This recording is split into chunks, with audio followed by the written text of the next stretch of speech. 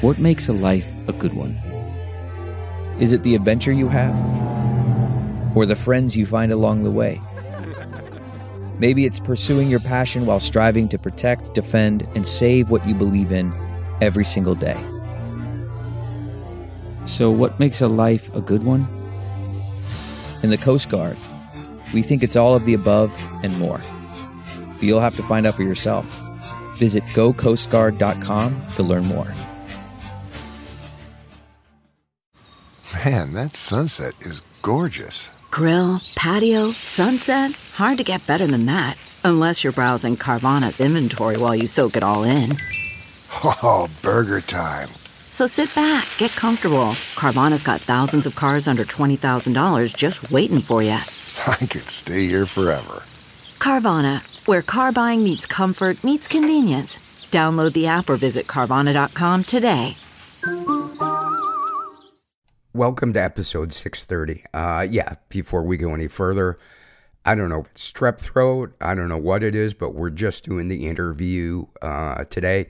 It's my friend Rich. He's been on the show before, and we were going to have a heart-to-heart discussion about something he wanted to talk to me about, and I said, if you're comfortable, let's turn the mic on, and we can always not air it if we start talking about stuff you're not comfortable about, but he was very open and honest, and so we're gonna air that for you guys.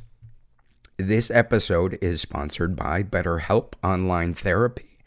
I have been using BetterHelp for multiple years, and I just had a session with my therapist Heidi the other day, and she really helps me sort out my fears and to let go of the ones that I can't do anything about, and to get into action around the things that I do have control over, because that's where most of life gets me bogged down. So when you're at your best, you can do great things. If you're thinking of giving therapy a try, BetterHelp is a great option. It's convenient, flexible, affordable, and entirely online. Just fill out a brief questionnaire to get matched with a licensed therapist, and switch therapists at any time for no additional charge. If you want to live a more empowered life, therapy can get you there.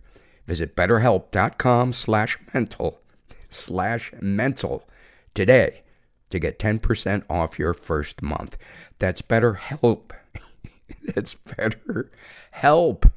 HELP.com/mental. And now, without any further ado, I don't know if I mentioned that we're not going to do surveys.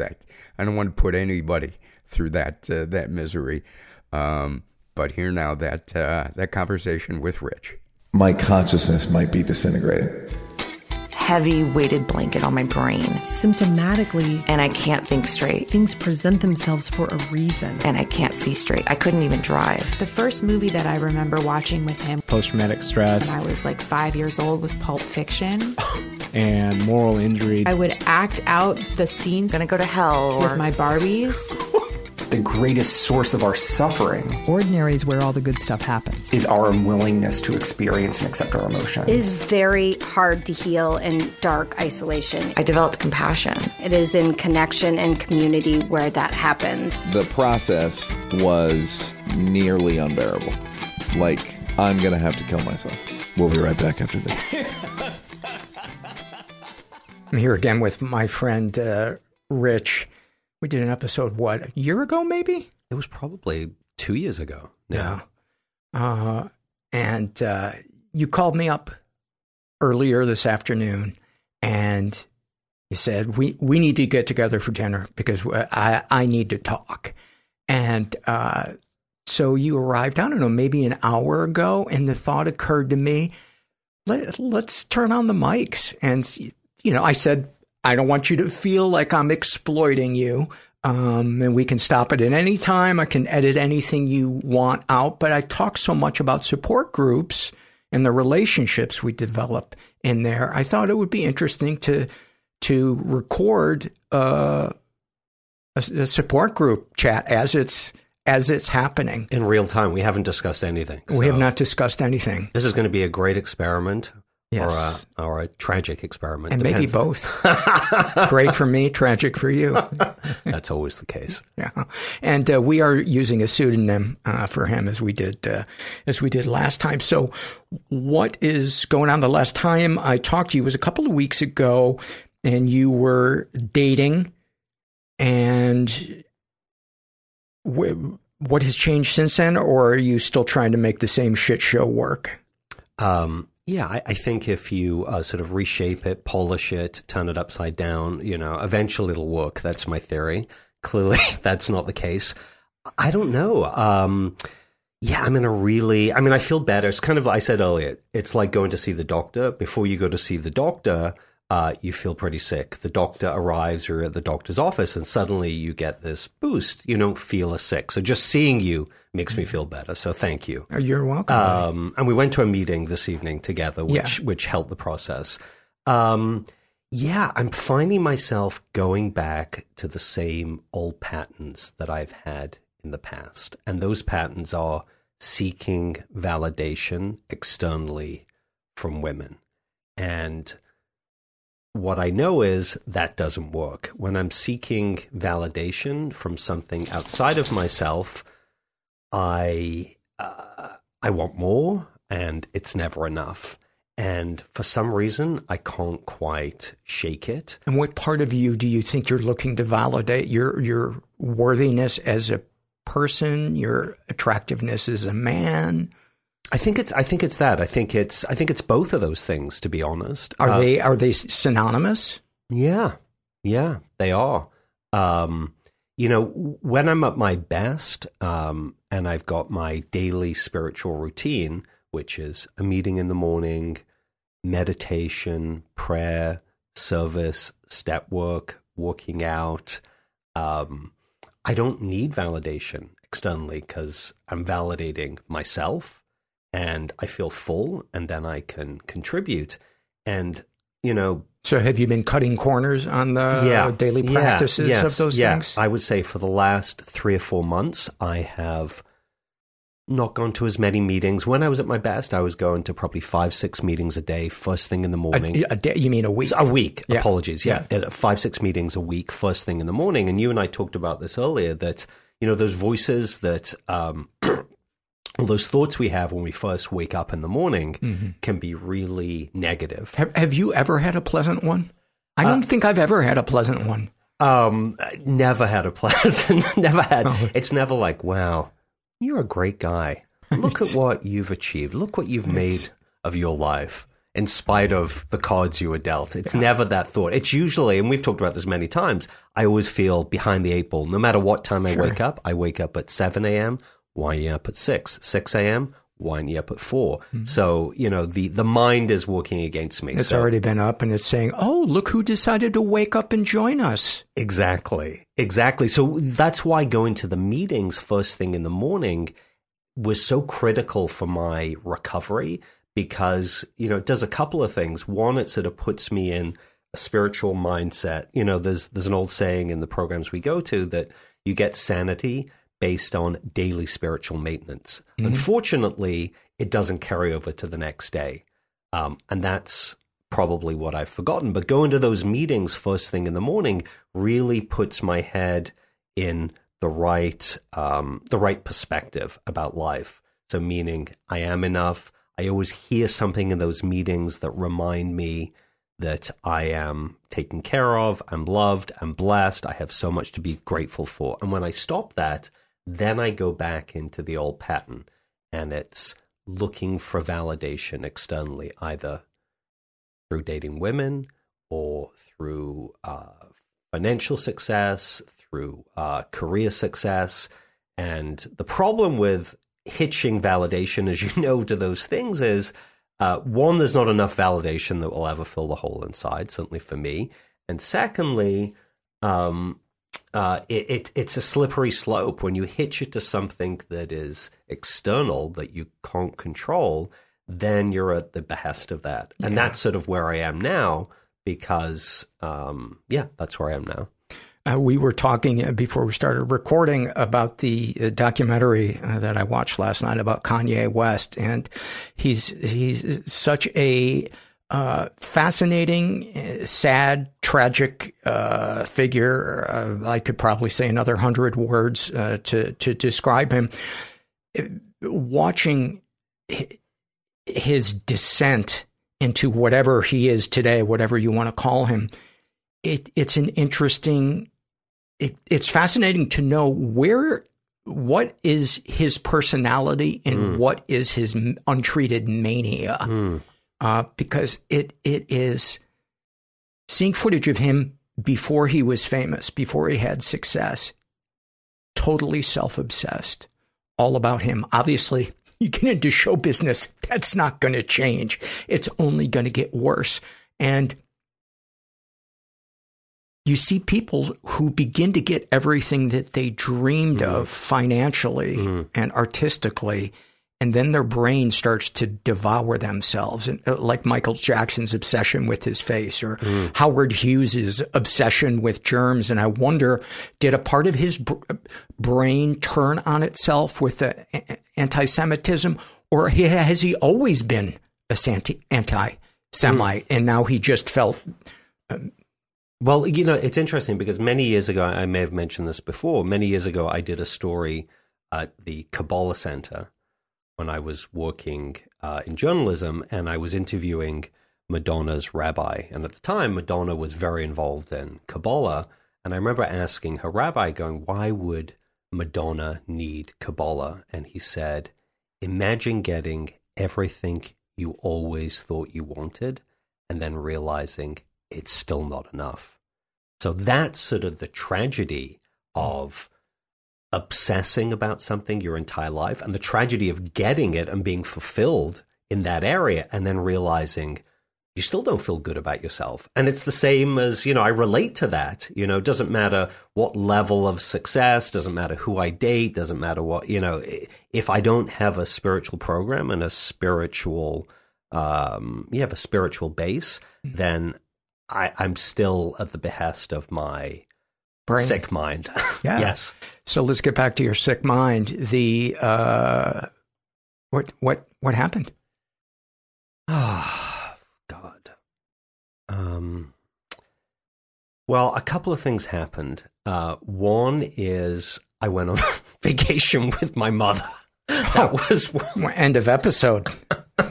We've gotten to the bottom. We've gotten to the bottom of it.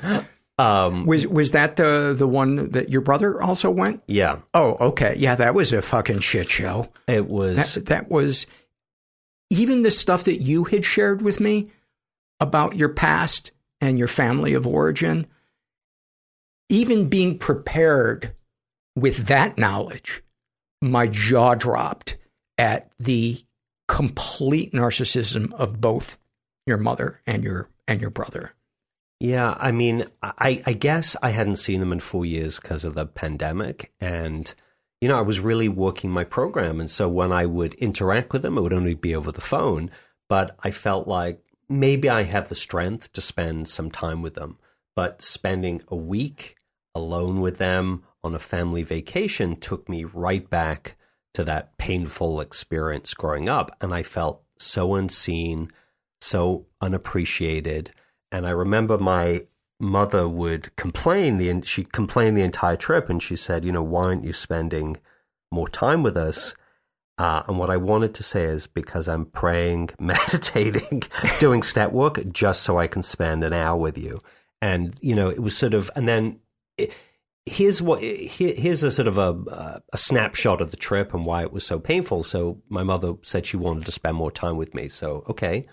We're going to have lunch together. We sat across from each other. This is on the vacation? On the vacation. We sat across from each other. And was she saying she wanted to spend more time with you during the vacation or just in general? During the vacation. And she always wanted to, she's like, when am I going to see you? When are you going to come visit? Was she saying that she's not seeing enough of you on the vacation? Yes, on the vacation. So on those 7 days, I'm not seeing you enough. Correct. And was there any basis in truth for that? Were you disappearing for the entire day? No, I mean, in the morning, I was trying to do my prayer, my meditation. I was trying to work out. I was trying to make calls, all so that I could be, you know, the only way, and you and I have talked about this before, the only way I can have a relationship with my mother is to show up and be of service. predicated on my own self-care first. So meaning if I go into this interaction... That is a thin slice of pie where those two intersect, buddy. I don't know if... you might need an electron microscope to see that Venn diagram. I mean, the equation is probably flawed at the very core. And so, when I was doing my spiritual work in the morning, she was like, why aren't you having breakfast with us? Why aren't you coming to sit with us by the pool? And so eventually I was like, okay, let's have lunch together. And this sort of crystallizes the trip. We sat across from each other at lunch. And I just thought I'd try an experiment. I wasn't going to say anything. She wanted to spend time with me. She wanted to have lunch. Let's see if she engages me in conversation. And I kid you not, didn't say anything the entire lunch. So that felt so lonely, so uncomfortable. And, there was no sort of, I guess I could have left the trip, but I decided to finish out the 7 days. I was counting down the days. And you had also paid for the entire trip. Paid for the trip for my brother and my niece and nephew. And I subsidized, the trip for my mother as well. And they didn't ask you to do that. You did that on your own. Do you think there was any part of you that's unhealthy that chose to pay for the whole thing, or do you think that came from a healthy place? Mm-hmm. But I definitely paid for my brother because I felt like I wanted to create. I guess I wanted to see if we could have the family I'd always dreamed about, and I was in a better place emotionally, spiritually. He's smiling right now because he's hearing it come out of his mouth. I know how insane it is. Yes, now, and I guess I should have run that by you before. Is this a good idea? When I run that by somebody, there's an old saying in program that we live our lives in consultation. And it sort of annoyed me at the beginning, but now I see the wisdom in that because, this is a disease of the mind and the mind can play tricks on you. Oh, I can cope with this toxicity. Right. Only it seems when it comes to our life. It's like I can have an accurate perspective on your life. Always. But my perspective on my life, I need help with. Yeah, why is constantly? That? Why is that? I think that's the nature of whatever the addiction or trauma or personality quirk for so many of us. We can't be objective because we imbue everything with life or death fear, and we extrapolate, 10 years out based on, something that happened today that we're not even going to remember in 2 weeks. Yeah, everything. Yeah, the truth is everything's sort of driven by fear. And I guess part of me, had this, it was a fantasy. And it's a normal fantasy for a family member to have, to want to make this family perfect, want to bring this family together as the oldest son in this family. But it was a fantasy. And if I'd extrapolated this out, if I talked to somebody in detail about this, then probably I wouldn't have gone, or I certainly would have gone about this trip very differently. Here's the thing that is interesting to me is this is not the first time that you and I had talked about this.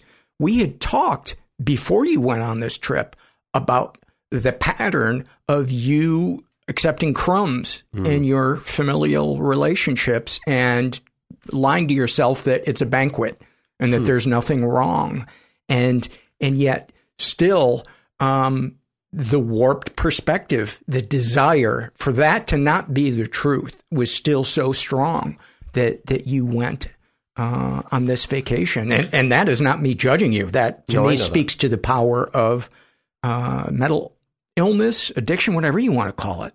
Yeah, I think I forgot how difficult it is to be around such a toxic situation. I felt like I was in such a good place. I felt like, I can handle this. I can handle this. Ruin this. Yeah. I can handle this until, the first day came around. I was like, I paid all this money for this vacation, and I was literally counting the hours, the minutes till it would be over. Okay. And so that was a very, very difficult trip because there's, when you're with people that you can't really address the truth with, you can't speak honestly with, there's no intimacy with, that leads one to feel incredibly lonely and isolated.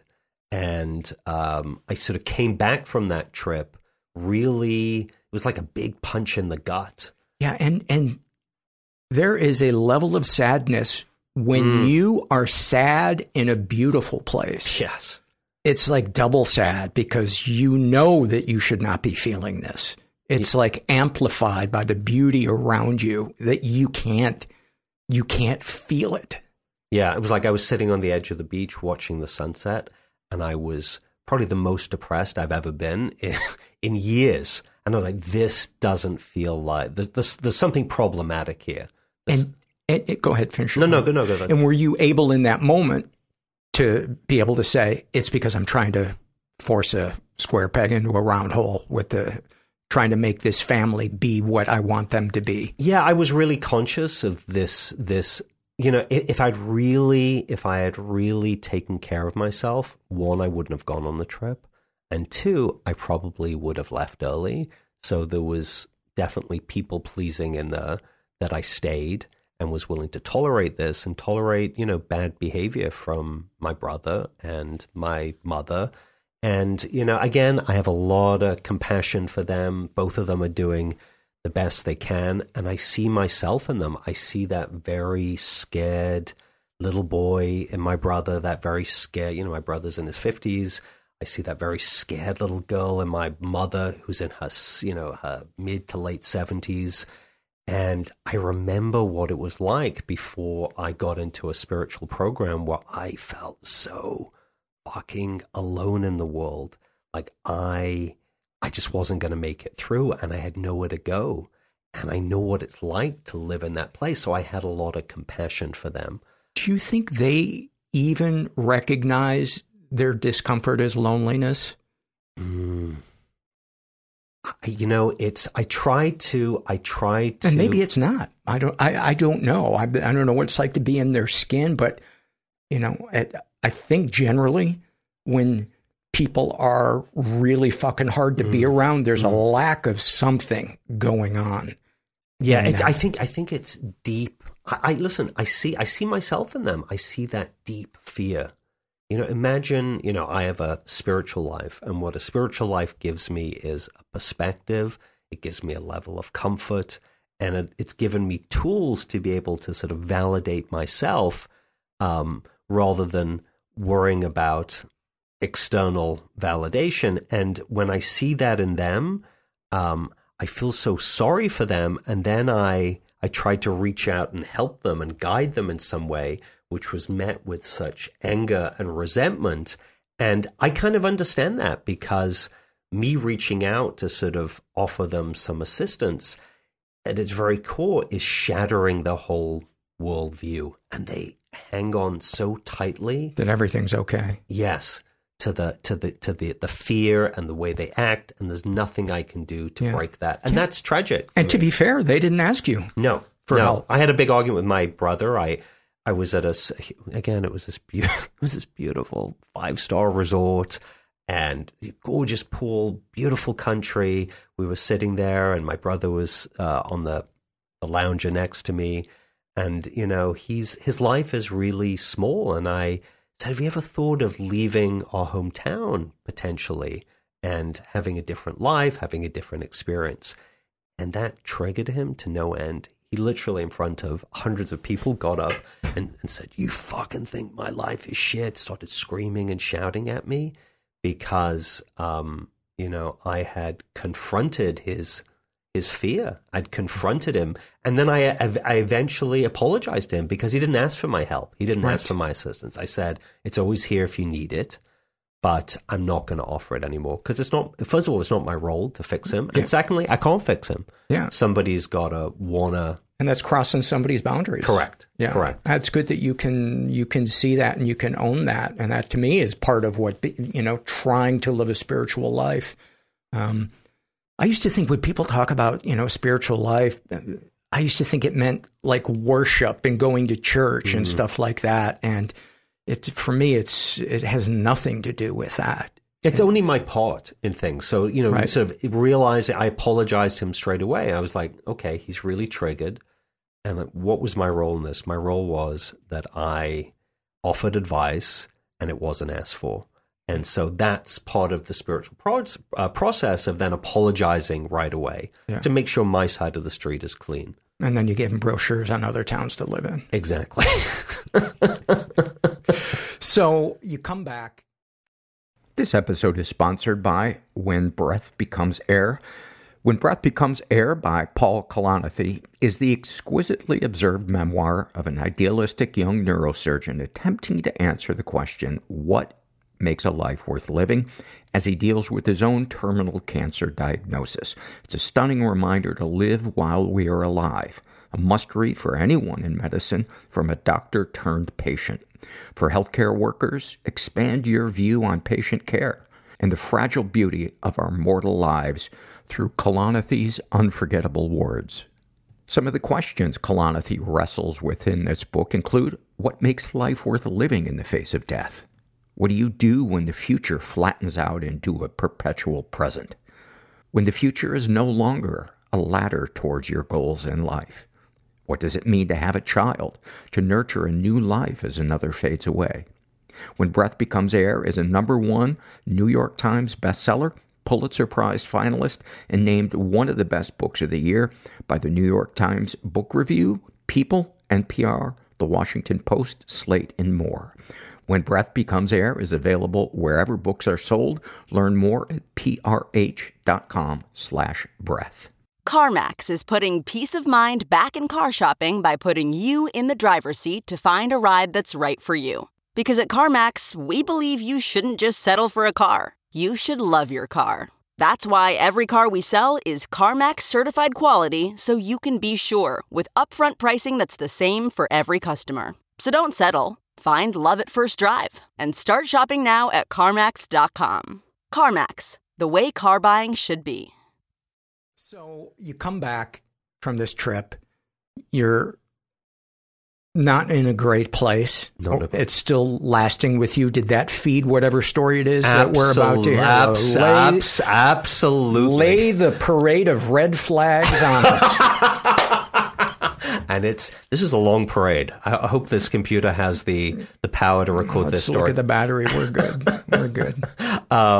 So I came back from the trip. I was feeling really sort of sorry for myself. And I didn't realize how painful it is to, it took me back to what it was like to be a child. And again, I had a lot of compassion for that little baby that was stuck in that house around that mother who didn't know any better, wasn't able to provide for her child. It took me back to that place. And I just couldn't shake it. And so instead of doubling down on my spiritual program, I thought I'd take the matter into my own hands and date myself out of it. And we all know how that works. So I met somebody who, right off the bat, was totally unavailable. And this is the one that you told me about, where there were like 5 signs that you just steamrolled right past. 5 red flags. Exactly. Those red flags, I painted them green, every single one of them. Remind me what some of them were again. First one was probably, let me be really honest. I knew the moment I swiped on this person, not a lovely human being, by the way, I swiped on this person, this was not a match for me. It's not a criticism of anybody that does this, but anybody that is highlighting the sexuality on a dating app in pictures is probably not the right match for me. Mm-hmm. And it says a lot about where I was, that I was sort of enticed by this person's sexuality, this woman's sexuality. And so that was the first red flag. Second red flag was probably what this person wore on the date. Mm-hmm. Very, very suggestive. And there was part of me that it was trying to keep, I don't know. Anyway, I don't know where I was going with that. But long story short is we ended up that night, she asked to come back to my place. We came back and we ended up having sex. That's probably a red flag, for me. And so basically for the next 3-4 months, that's what we would do every couple of weeks. We would, it wasn't a committed relationship. You'd lay down a red flag and fuck on it. She actually liked the British flag. If you're going to ignore the red flag, you might as well fuck on it. But here's what was really, God, I can't believe I'm saying this on a podcast, but here's what was really strange is when we had sex, the sex was really connected. And it sort of felt very, very loving and connected. And I was like, and this is my insanity. I was like, maybe there's a relationship here. Maybe I'm going to take this, round peg and I can somehow force it into this square hole. And, I got to a place where I was like, okay, clearly this person's not available. Clearly, she wasn't available from the moment I met her. But maybe I can just see her every couple of weeks. We can have a physical interaction. She doesn't want any more. I don't want any more. And things will be okay. And it sort of was for about 4 or 5 months. And when you and I talk about somebody being available for the listeners that might not be familiar with that term and kind of recovery speak, it means someone who can be emotionally and mentally present when you're spending time with them. They're not, constantly distracted. They can be vulnerable. They can be transparent about their feelings, and they're comfortable with emotional intimacy. Yeah, I was on a date with somebody about 3 weeks ago that also went belly up. But, this person asked me a couple of questions on the date that I thought just sort of highlighted the fact that she had self-esteem. The first question was, she asked, are you available for a relationship? And when I asked this person this question, they were very clear that they're not available. They'd been hurt and the sort of walls were up, and all they were available for was, sort of a light relationship where you'd see somebody very loosely over the course of the weeks. And the other question that this person asked me that I thought was a great question was, are you still embroiled in something else? Are you entangled with somebody? Is your heart open? Meaning there's not somebody else that you're still thinking about. Those are such great questions. Those are great questions. And when I asked those questions of this person that I was seeing, it was clear that she wasn't available. But, that's my disease. My disease tells me she's not available, but if I'm nice enough, loving enough, caring enough, available enough, then somehow this person will see the real me and they'll want to become available. And, as we know, unfortunately, that doesn't work. You can't make somebody available. And I remember a therapist said to me one time, and I thought it was so sort of insightful. He said, I've never met somebody that can meet another individual and assess them more accurately, quicker than you. And I was like, oh, that's a lovely compliment. He's like, I haven't finished. I was like, okay. And then proceeds to totally fucking ignore it. Like, I know better. Yeah. What's going on? That I know better. I know better.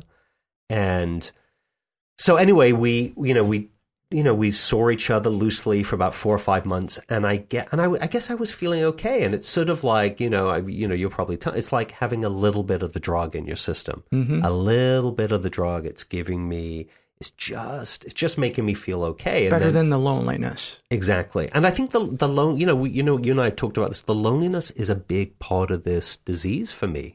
If you don't have a family, sort of loneliness, dating is was a way. It's not an effective way out of loneliness, but it was a way out. And even though I was seeing this person once every couple of weeks, somehow it helped quell that deep loneliness that is much better served by calling you or other great friends. And with that relationship with the person who's emotionally unavailable, which is more satisfying to you when you do get around them, and especially if you're physical with them?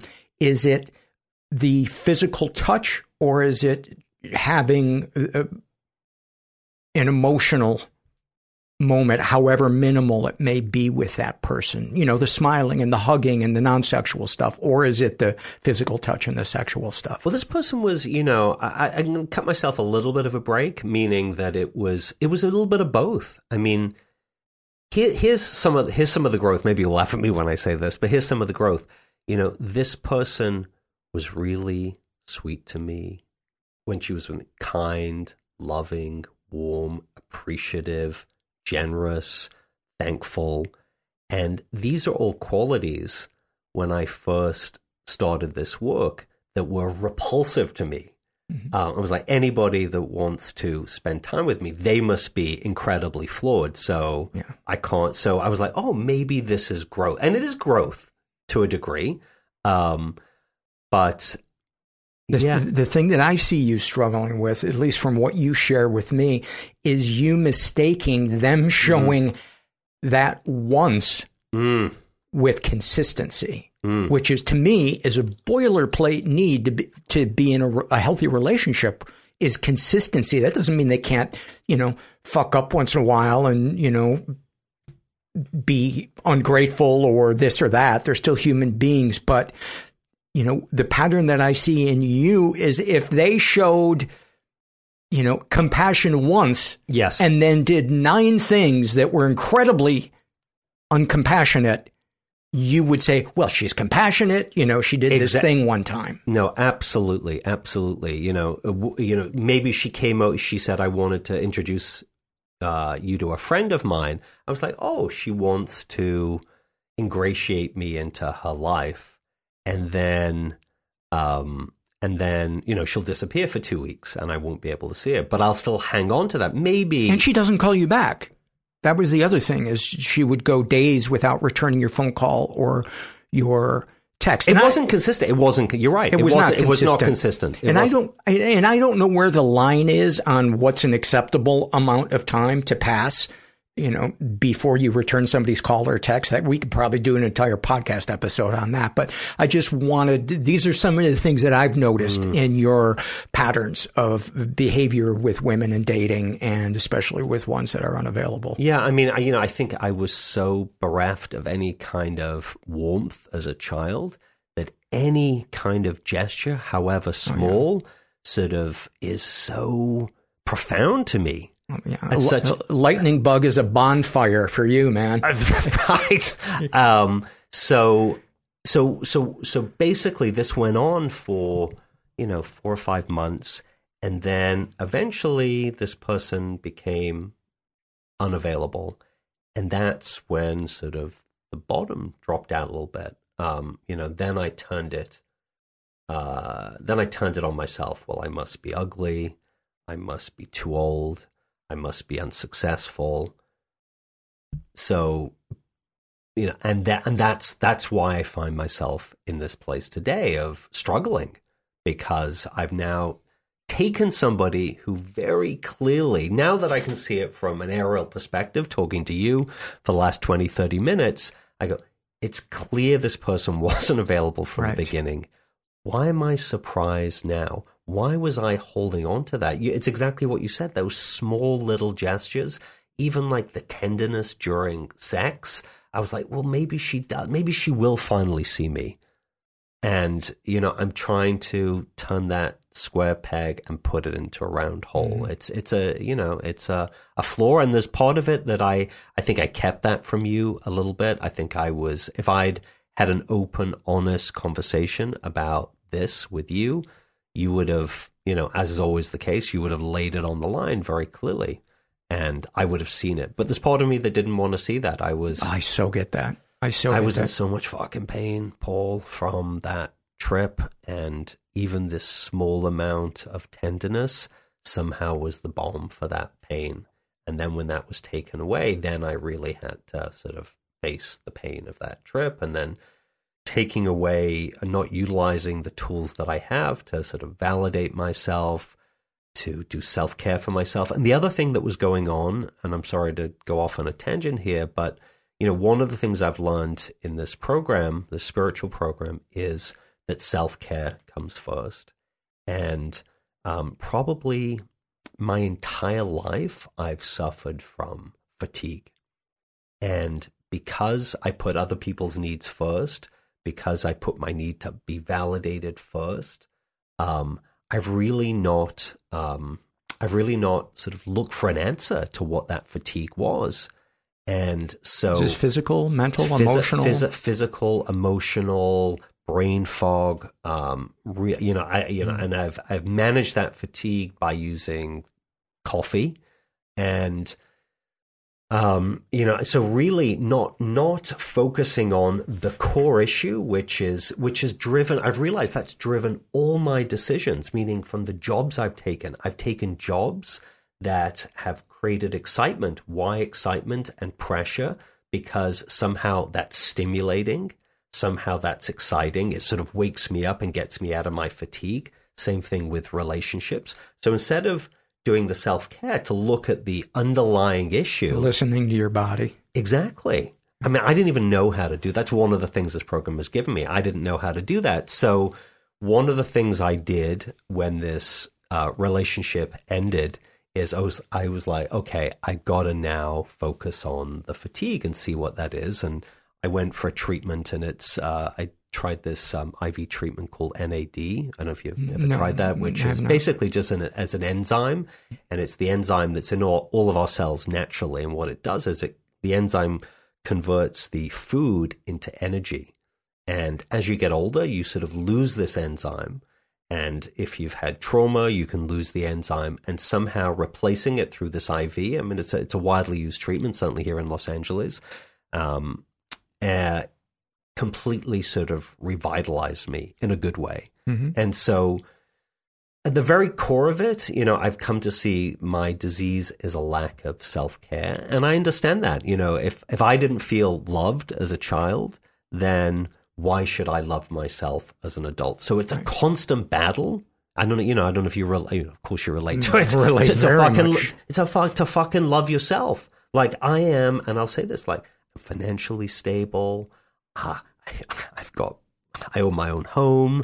I'm basically, I don't necessarily have to work. I choose to work, but I find it so fucking hard to do anything nice for myself on a daily basis. And I can afford this treatment. Thank God. I feel very blessed. But it is so fucking hard to show up for myself and to really love myself. And that is the core of this fucking program. I joke all the time that, you can't love somebody else really until you love yourself. And it's a daily practice of loving myself. And so since this person ended this relationship about a month ago, I decided to stop dating and focus on self-care, because I'm just not in a place where I can start dating again or, being available to somebody else. I got to be able to do that for myself. And I'm certainly going to make the wrong choices if I don't love myself first. Does that make sense? It does make sense. So how'd you fuck that up? Well, I've had a couple of bad dates, Let's share them. A couple of bad dates. Oh my God, I can't even. One is, I went on a date, and I don't even know if I can go there. I went on a date, and I knew it was, I'm going to have to show you the people I'm considering going on dates with before I go on dates with, because you could very clearly tell by their pictures, their profile, that they're probably not a good match. We go out, we go on a date, and, had dinner for, an hour and a half, 2 hours. And this woman invites me to a club in West Hollywood. I've never been to, I've lived here for 30 years. I've never been to a club in West Hollywood.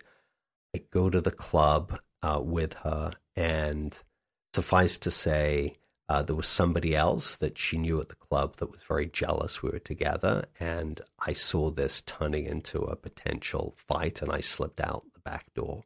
And so, I put myself in a very, very risky situation, going out with somebody into a situation I knew nothing about, around people I didn't know, that could have led to potential violence. So that's one bad date. Did you say goodbye before you went out the back door, or you just left? We got separated because, this jealous friend, his friends turned up, and we sort of got separated, pushed apart, and then I saw the exit and knew that it was probably time for me to leave. But I'm glad we're talking about it now, because I'd like you to be the best man at all. Is that okay? And it sounds like you're justifying not having done the right thing, which is to say, I'm going to go because this situation doesn't feel right. Well, no, I mean, because you could have.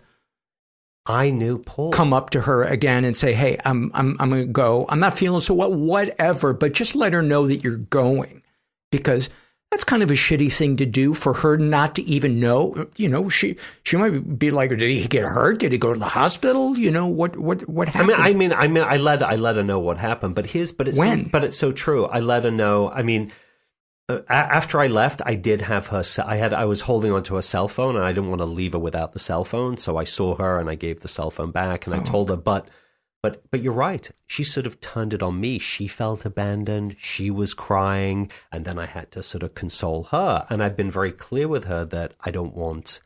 This is probably not the right match. But I still feel she's still reaching out to me. I still feel guilt. Am I ghosting her? Am I, I know this is not a safe relationship for me, but I feel some guilt about taking care of myself. Yeah. And the truth is, and by the way, that is, hold that thought. That is not me judging you and being like, I'm morally superior to that. When I first started Bumble dating, there were 2 or 3 times that I didn't even let a woman know, hey, it didn't feel like a good fit. I wish you all the best. I just never messaged them again. And it's not that they messaged me and I didn't respond. I just pretended nothing happened. And I don't think that was cool to do that. Yeah, it's, it's bringing, it's bringing a level of consciousness to dating. Like, I've said this to friends of mine, like the dating apps are very problematic, because at no point in history have more single people been available to single people than right now. Mm-hmm. And so the problem with that is there's no real incentive at many levels to make a relationship work, because you find one problem or there's an issue, instead of resolving it and growing, then people just go next. And also, it's liberated, I think, men and women to have sex in a way, in a very sort of accessible way that wasn't available before. And there's nothing wrong with that. It just doesn't serve the goal that I'm looking for, which is a committed, loving, consistent partnership. Right. And I'm glad that you delineate that, because for everybody, for some people, it might be sport fucking, and that's okay. And that works for them. But you've identified what works for you, and I think that's huge to know what your non-negotiables are in a relationship that works. And as you mentioned, it's so easy with so many people available to just not try to work on something. But where is that line between, oh, this is not healthy, and, well, I just need to suck that moment up and accept that this person is sometimes going to fuck up? That could be an entire, not only episode, an entire podcast about it. Well, I agree, because I think, I say this on dates, that I think it's never a real relationship until there's discord. Yes. Because how both of you handle that disagreement tells you everything about both of your ability to have a relationship with each other. Couldn't agree more. And and the truth is, I just need to bring a lot more consciousness to dating. I probably need to run pictures, profiles by other people, because my thinking is flawed. And also, I come from a very sort of scarcity mentality, meaning, I'll never be this young again. If not her, who? Exactly. You know, will somebody else avail themselves to me? There'll never be anybody else, so I might as well. Really? I'm just thinking you should create a dating profile, and just at the top it says, if not me, who? I'm just actually filling that on Bumble right now. Is that okay? I like that line. So, what was the second date? The second date, oh my God, I don't even know if I can. Oh my God. The first one wasn't bad. The first one wasn't bad. So, okay, so we'll laugh at this one day. So, I meet a lady. We go on a date. She asks me to drop her back at her place. I do, and she invites me in. We go sit on the couch, and she has a little small dog, very cute dog. And the dog is all over me. I love dogs. Mm-hmm. And we start to make out, and the dog is all up in my business. Mm-hmm. And, I turn to the lady and I say, is there any way we could just put the dog down or somewhere else? It doesn't feel comfortable trying to be amorous with you with a dog in my lap. And she's like, oh, it's just a horny little dog. And I was like, okay. But could we just put him down on the floor, right. Another room? So we put him down on the floor. We try to make out again. The dog comes back up. And I was like, I'm going to go to the restroom. I go to the restroom and I come out. You may have to cut this from the podcast. I come out. Oh my God, I'm so mortified. And the dog, this little dog, is now sitting on her lap, Paul. And as I'm walking towards her from the bathroom and the dog is sitting on her lap, I see her. What I think is she's scratching the dog's belly. Oh, no. Oh, no. And she's giving the dog a hand job. Yes. And I, as I get closer, I see what she's doing. And I say to her, it's like, he's a horny little dog. And I go, is that the first time you've done that? She goes, 2 or 3 times before. And I was like, okay. I mean, I was sort of in shock. I've never seen anything like this before. Right. I mean, I've dated a lot in Los Angeles, but this certainly takes some kind of prize. Right. And, of course, I excused myself and I left. And so, yeah, that was a shocking, it was a traumatic moment to see that, because I realized sort of the depth, listen, myself, I see that why I'm attracted to this. It tells me at some level where I'm at, right. That I'm around engaging with somebody like this. Yeah, but you didn't know that about her before. True. Before she did that. True. Thank you. And, I'm not a veterinarian. I don't know. You just play with what is, acceptable.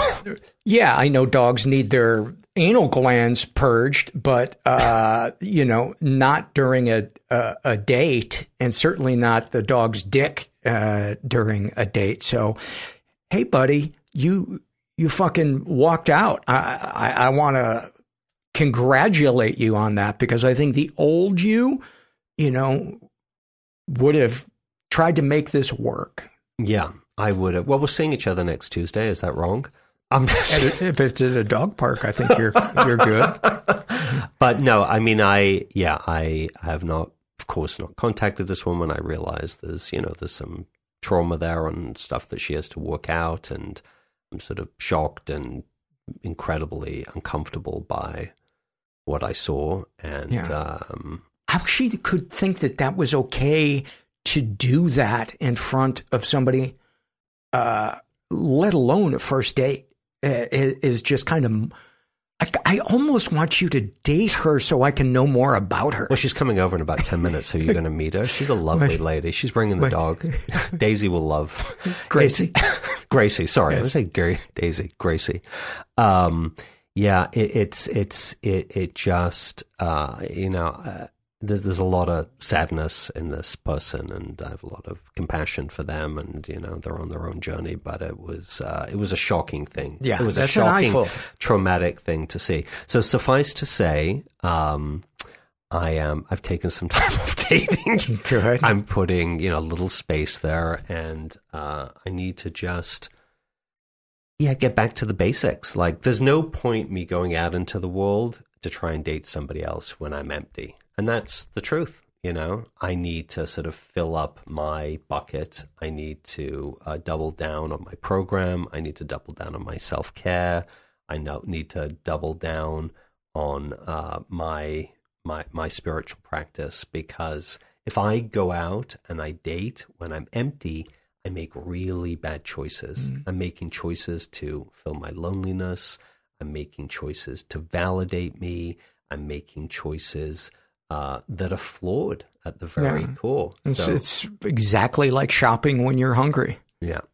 So if your mom made all the food. Right. Well, buddy, I'm glad that we had an opportunity to reconnect. I always love our conversations, and I'm just grateful to have somebody in my life that is so open and honest about what they're going through, because it makes it easier for me to go, here's where I'm at. Here's the fucking insane thing that I thought was a good idea. Well, that's what you said. That's what you said when I first walked in this evening. You encouraged me just to be honest and where I'm at. And part of my disease is, I sometimes don't want to call you when I'm struggling. I don't want to reach out because I don't want to bug you, and I know it's never bugging you, and I appreciate when people do the same. But that's where the recovery is, that I can be honest and I can be understood, and it allows the other person to do the same. So thank you for listening. I don't know if there's anything of value in what I said tonight, but I thank you for listening to me either way. We will let the listeners decide. Love you, buddy. Love you too. I hope you enjoyed our conversation, and I'm not going to torture you any longer with my voice. So I will just say, never forget you're not alone, and thanks for listening. Everybody I know is bizarrely beautifully Everybody fucked up I in know some is weird way. bizarrely beautifully Everybody fucked up I in some know weird is way. Bizarrely beautifully fucked up in some weird way.